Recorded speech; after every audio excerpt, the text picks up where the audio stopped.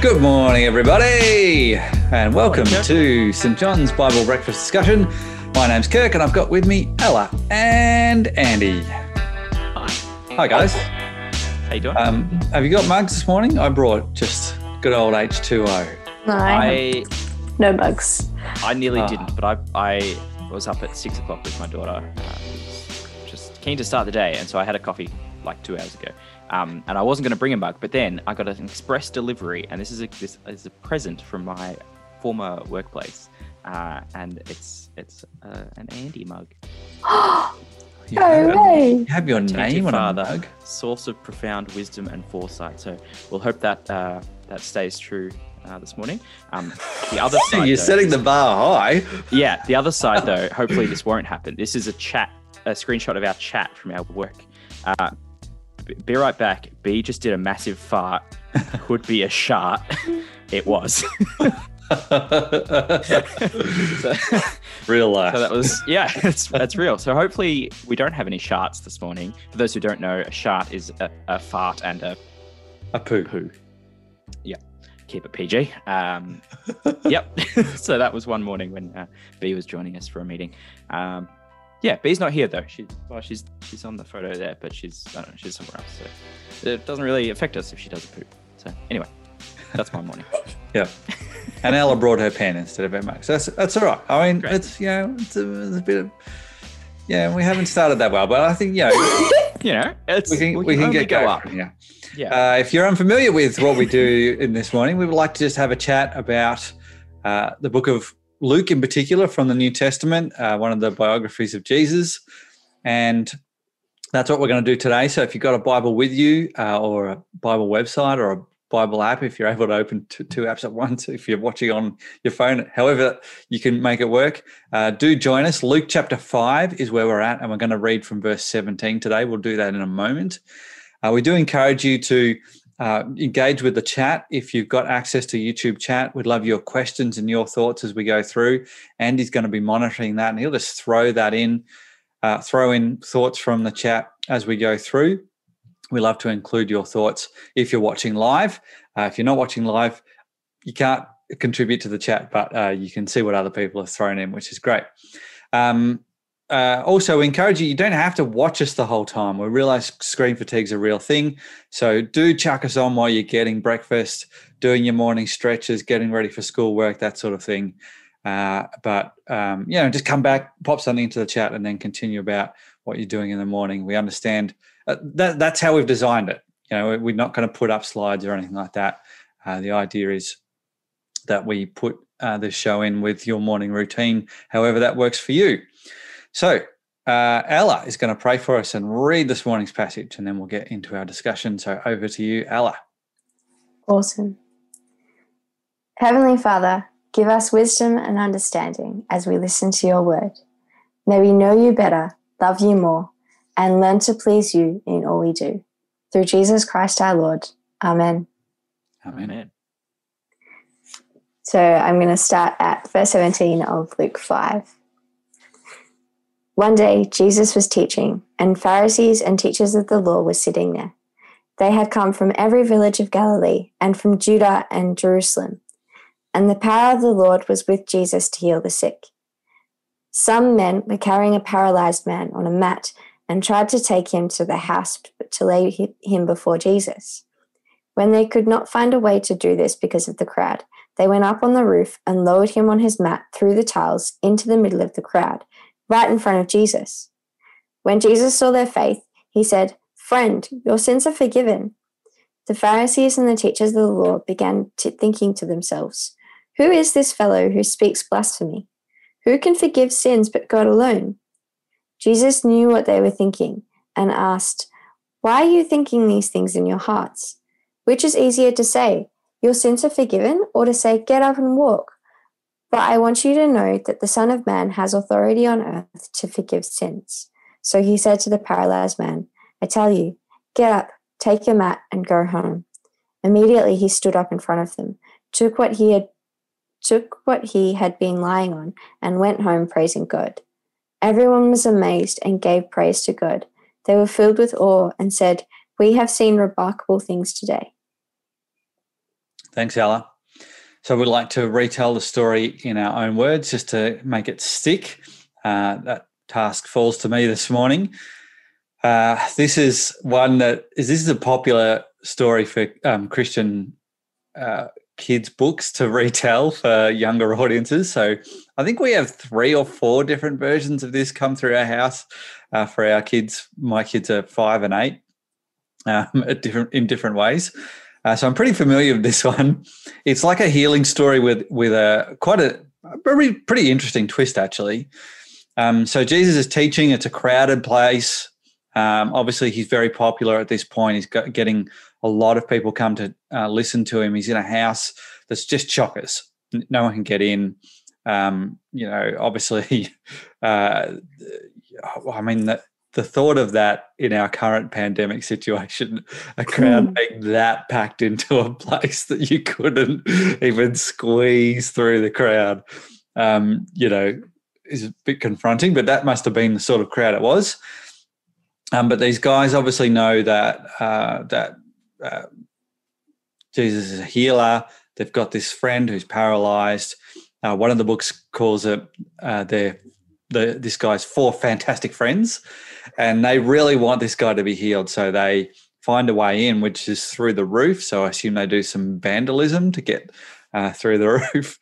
I'm not exactly sure how the roofs work then. Maybe they're easy to repair, maybe they're not, but they lower him down. And Jesus' first response is not to actually heal the guy, but to say that his sins are forgiven. There's a bit of a twist there. You're kind of just expecting that he'll be healed and miracle, great, happy ending. That's not what happens.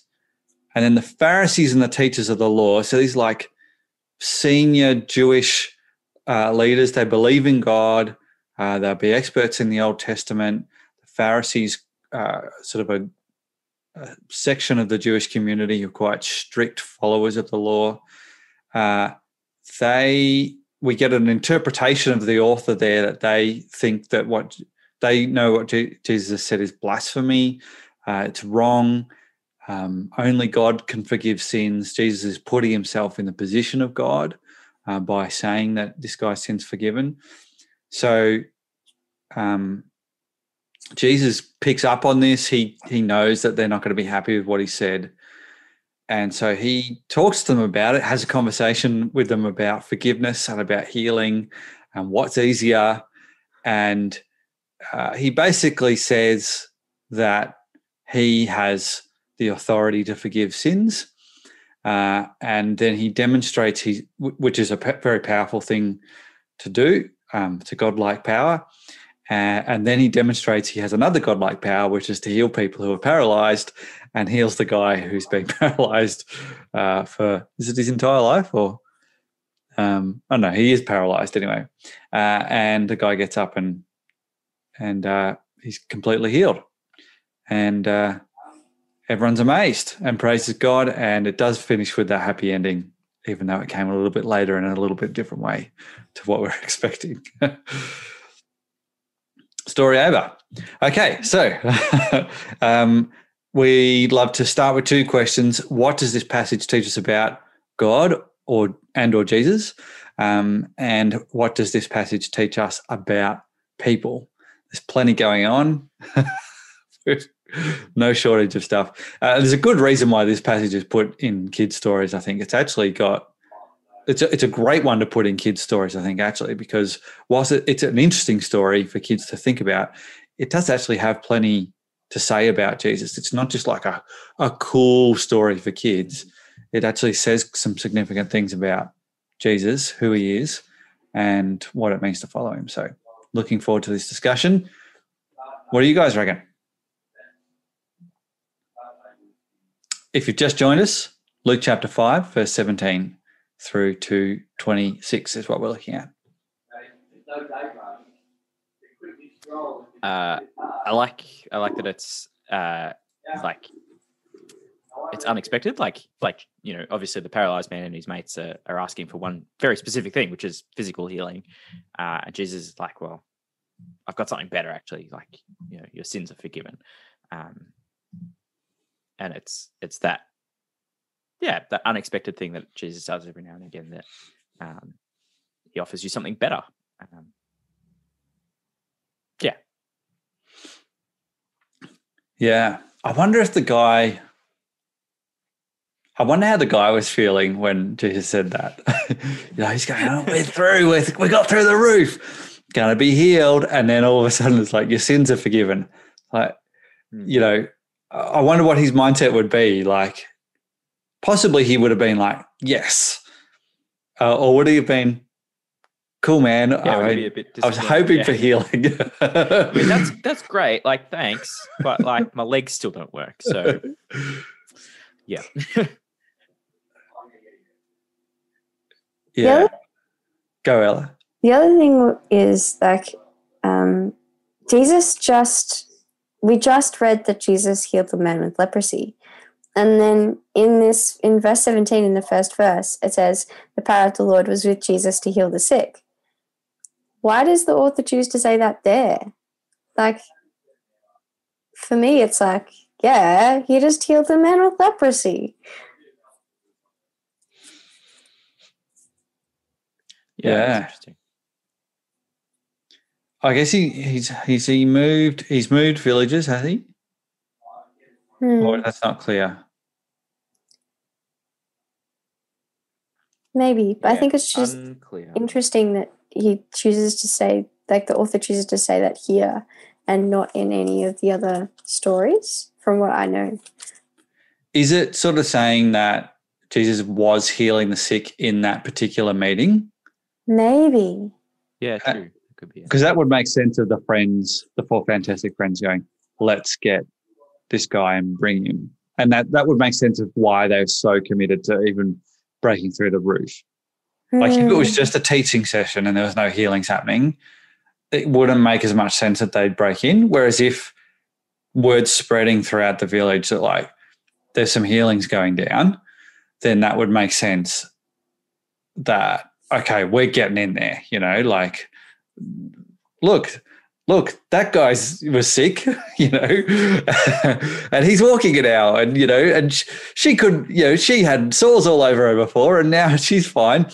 So they're both just come out of that house where Jesus was. So you're going, we're getting you in. So maybe it's sort of saying this was a healing sort of time, because there were moments where Jesus wasn't healing, I guess, as much. One thing that can be helpful to do when there's a line that you're not quite sure what it means and stuff is to check other translations. So I've just had a look at the NIRV. We're looking at the NIV. Our one is the New International Version. The NIRV is the New International Reader's Version. And that line where it says in our Bible, the power of the Lord was with Jesus to heal the sick. That same line in the NIRV is, they heard that the Lord had given Jesus the power to heal the sick. So, yeah, I guess what we've been talking about is probably right. That Jesus has been doing lots of healing. Word's gotten out that's happening. So, yeah. Di is in the comments. Morning, Di, as is Kat. Di has said, and Renee has just chucked one in as well. Di has said that Jesus demonstrates more powerfully his abilities by first doing something that people cannot see and then something they can see. So, he does the better thing first, and then people are like, oh, well, you can't do that. Like, that's something only God can do. And he's like, well, I'll prove it. I'll heal him as well, and then you can see it. Like 3 comments just came in as soon as I started talking about the comments. So Renee as well. Sickness and sin were inherently linked back then. So this man and his family may have been socially ostracized because of the perception of sin causing the sickness, either sin from this man or his family. And that's right. Quite often people would say, "Oh, you're sick, so maybe your parents sinned or something like that, and that's caused you to be, unwell or paralyzed or whatever." And last comment before we come back to the discussion, Di also says, reminds me of his words to his disciples later when he talks about those who see and believe compared to those who see who believe without seeing. as in Thomas, when Jesus is resurrected. That's where doubting Thomas comes from. Thomas didn't believe that Jesus was restored, that he was resurrected. He said, I won't believe it until I see the holes in his hands and the hole in his side and things like that. That Jesus loves people who, well, he loves everyone, but he appreciates it when people believe him without seeing the proof, I guess. That's what faith is. Yeah. So many thoughts. I might track back to the one about sickness and forgiveness being linked. That makes sense of a conversation Jesus has in another spot where people actually ask Jesus about that. Something bad had happened, whether it was someone, I think it's someone who's blind, and they go, oh, who sinned here? This guy's parents, or did they sin, or did his parents sin, or something like that? Is that right? It's in John 9, yeah. Oh, you found it. Nice. Yeah. Or remembered it maybe. And so, there was that culture of it. And I've even been in interesting conversations today about that. And because we can sort of go, because Jesus sort of says, oh, they're not directly linked there. Like, it doesn't work that way. It's not like every sickness is a response to a certain amount of sin or whatever. But that doesn't mean that there's no connection between healing and forgiveness, or sickness and sin. So he doesn't say, no, they've got nothing to do with each other either. And so, I've been in several really interesting conversations around the connection between, sin and forgiveness and healing. And in particular, people who have been healed quite miraculously, who believe it was very directly connected with them needing to repent of their sin. So not needing to, but like that when they repented, when they sought forgiveness for their sins, that they were first set free from that, that they received forgiveness and then they were healed. And like that was the order that it happened. And they believed it was really important that it happened in that order. That if they'd just been healed, that it wouldn't have really been that helpful for them. But because they were forgiven first, that was very significant for them. I've never really been able to draw any like proper theological conclusions, like as in like that I can really go, this is exactly how it works. But I've always been intrigued by the connections, and I feel like there's connections in this sort of passage. Makes you think that there might be, that Jesus chooses this moment to put forgiveness of sins and healing together. And he doesn't make it easy for us and go 1 + 1 = 2 here. But there's a connection in this story, and I think it's significant. I think it's even more interesting when we look at the difference between cleanliness and sin, of which I don't know much about. But in the passage before, it talks about cleansing, and Jesus, last week we looked at the passage before, which is Jesus healing a man with leprosy, and Jesus says, "Be clean," and the leprosy heals this man. And in this one, Jesus says, "Friend, your sins are forgiven," and then the man is healed. And it's interesting that Jesus kind of works in both. Like Jesus is both interested for this, because for this man, the leper man, the cleansing is so linked to his healing as well, and it means that like him being cleaned of his leprosy, and also probably that means some spiritual cleanliness, means that he can go into society like we talked about last week. And so before, like they're so linked there as well. I love that these two passages are right next to each other, because it kind of begs some questions about, like maybe which are more important, or should we think about both? Or because cleanliness is a much more Jewish thing. So I think You're right. There's so much more to both these healings than just feeling better. Yeah. That said, as someone who's felt very sick a couple of times in my life, feeling better is really good. And I don't think we should underestimate that as well, still getting healed is great, and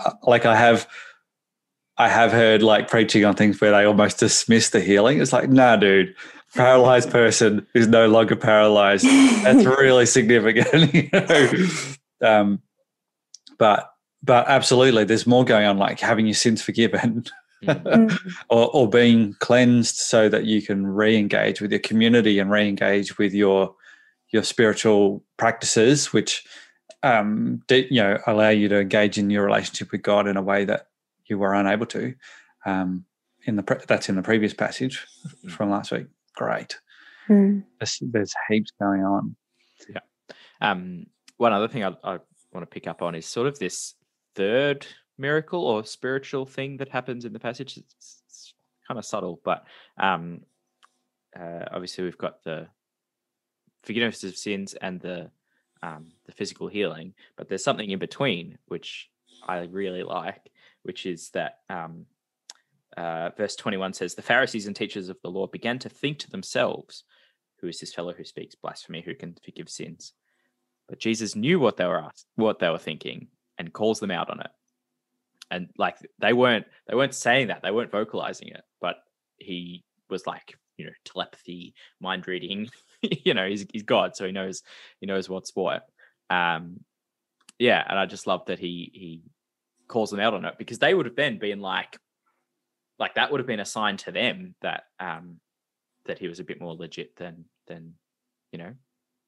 because they're already doubting him, right? Like, oh, you're saying that his sins are forgiven, but what is that? You don't have that power. They're thinking that, and then for him to directly respond to their thoughts, I think is pretty great. And they would have been like, whoa. Yeah. I also think though he knows he knows the lay of the land though. He knows. I'm going to say stuff that stirs him up. Yeah. He knows that saying your sins are forgiven will stir those guys up.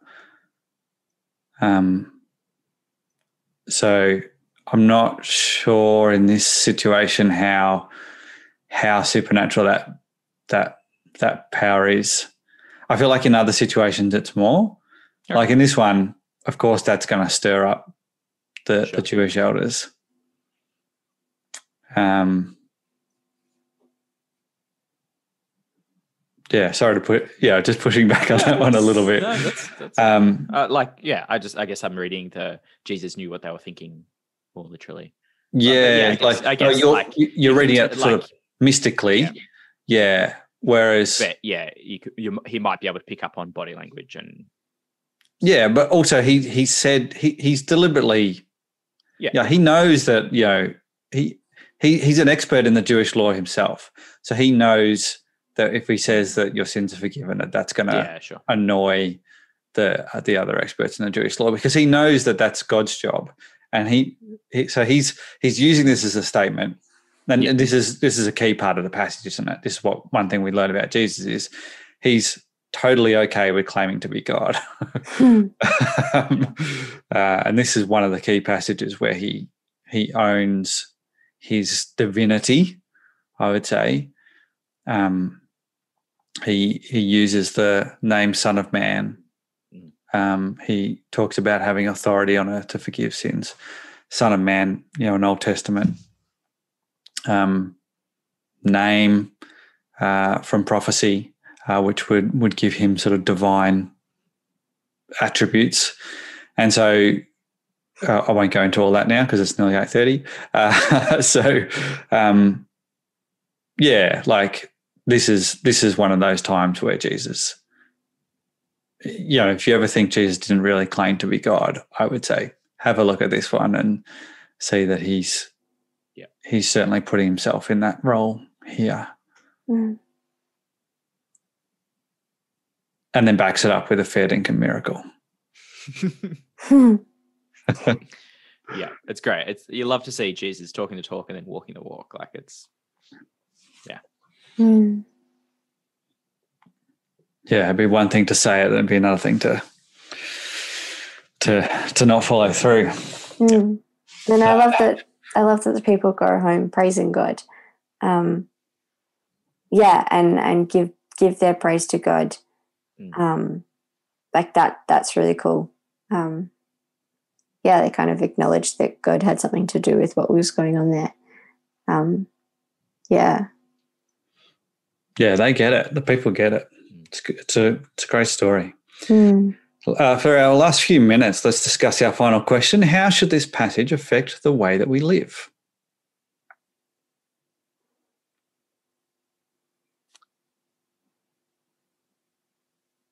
Should we be expecting more from Jesus?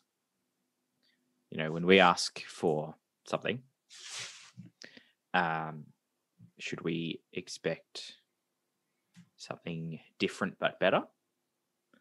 Like, or be prepared for that to happen. So, you know, this guy was asking for physical healing. He got spiritual healing, which is better. Yeah, I don't know. So maybe when we're asking God for things, we should be prepared to hear something that we're not expecting, which is not exactly what we're asking for, but something better. So I don't know. You might be asking him for a good result on your upcoming exams, or for help studying, something like that, and he might, you know, not give you that. Not, you know, I don't know. But then, you know, that causes something else to happen. You know, maybe you get into a different course than the one you were hoping for, and that leads you down a different path, and that's actually a better path in the end. Yeah, I don't know what other people think. I see what you're saying, as in they arrive hoping for healing, they leave with a package deal. Yeah. So be alert to what else God might want to give you beyond just the specific thing you're looking for. Mm. Yeah. My example might not have been the best, but yeah. That resonates with my personal life experience. You know, if you just focus on the one thing that you want from God, you might miss out on some great things, other things that he wants to give you. Yeah. Just quickly, dies in the chat, her response to what should we do with this passage today? We should praise God. That's always a good takeaway. But then she also asks, if Jesus had stopped at the spiritual healing, how would we feel?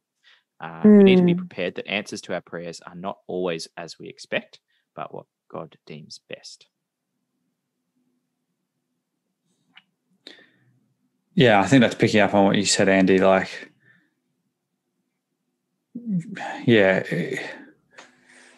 just being ready to be open to what God wants to do. And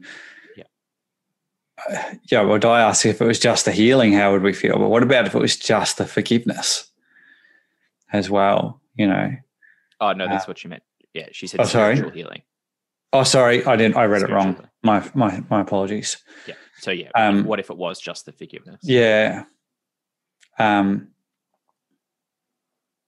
Yeah, how would we feel about that? A great question to ask yourself. Yeah. I mean, that could be an action, you know, just how should we respond? Go away and think about that. Reflect on it.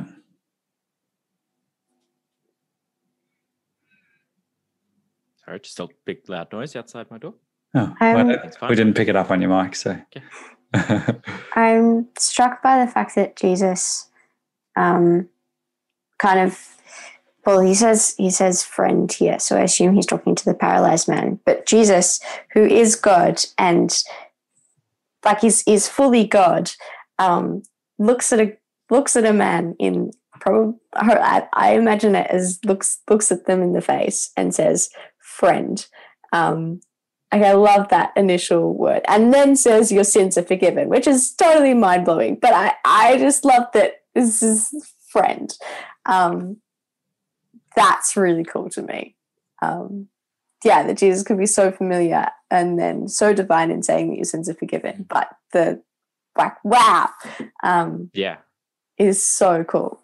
Yeah, it's a great hint at the relationship that Jesus brings, that that we can have a relationship with God, where he calls us friend, he calls us child, son, daughter. That's so cool, isn't it? It's so personal and so like godlike at the same time, like the huge ruler of the universe who can forgive all sin. And then I'm calling you my friend or my mate, like that's great. Yeah. All right. We are at 8:30. So let's wrap this one up. Ella, do you have our closing prayer easily accessible? I do. All right. Do you want to lead us in that? I can do, Kurt. Of course. Thank you. Lord and Heavenly Father, you have brought us safely to this new day. Keep us by your mighty power. Protect us from sin. Guard us from every kind of danger. And in all we do this day, direct us in the fulfilling of your purpose. Through Jesus Christ our Lord. Amen. Amen. Well, great to have you with us, Annie. Ella, great to chat with you this morning. We'll be back next Tuesday at 8:00. For those of you who join us live, great to have you. And those who contribute in the chat, thank you for your contributions. Do keep spreading the word and like and subscribe. All that rubbish. We'll keep doing this every Tuesday. And bye for now. Have a great Tuesday morning, afternoon, evening. Bye. Bye. Bye.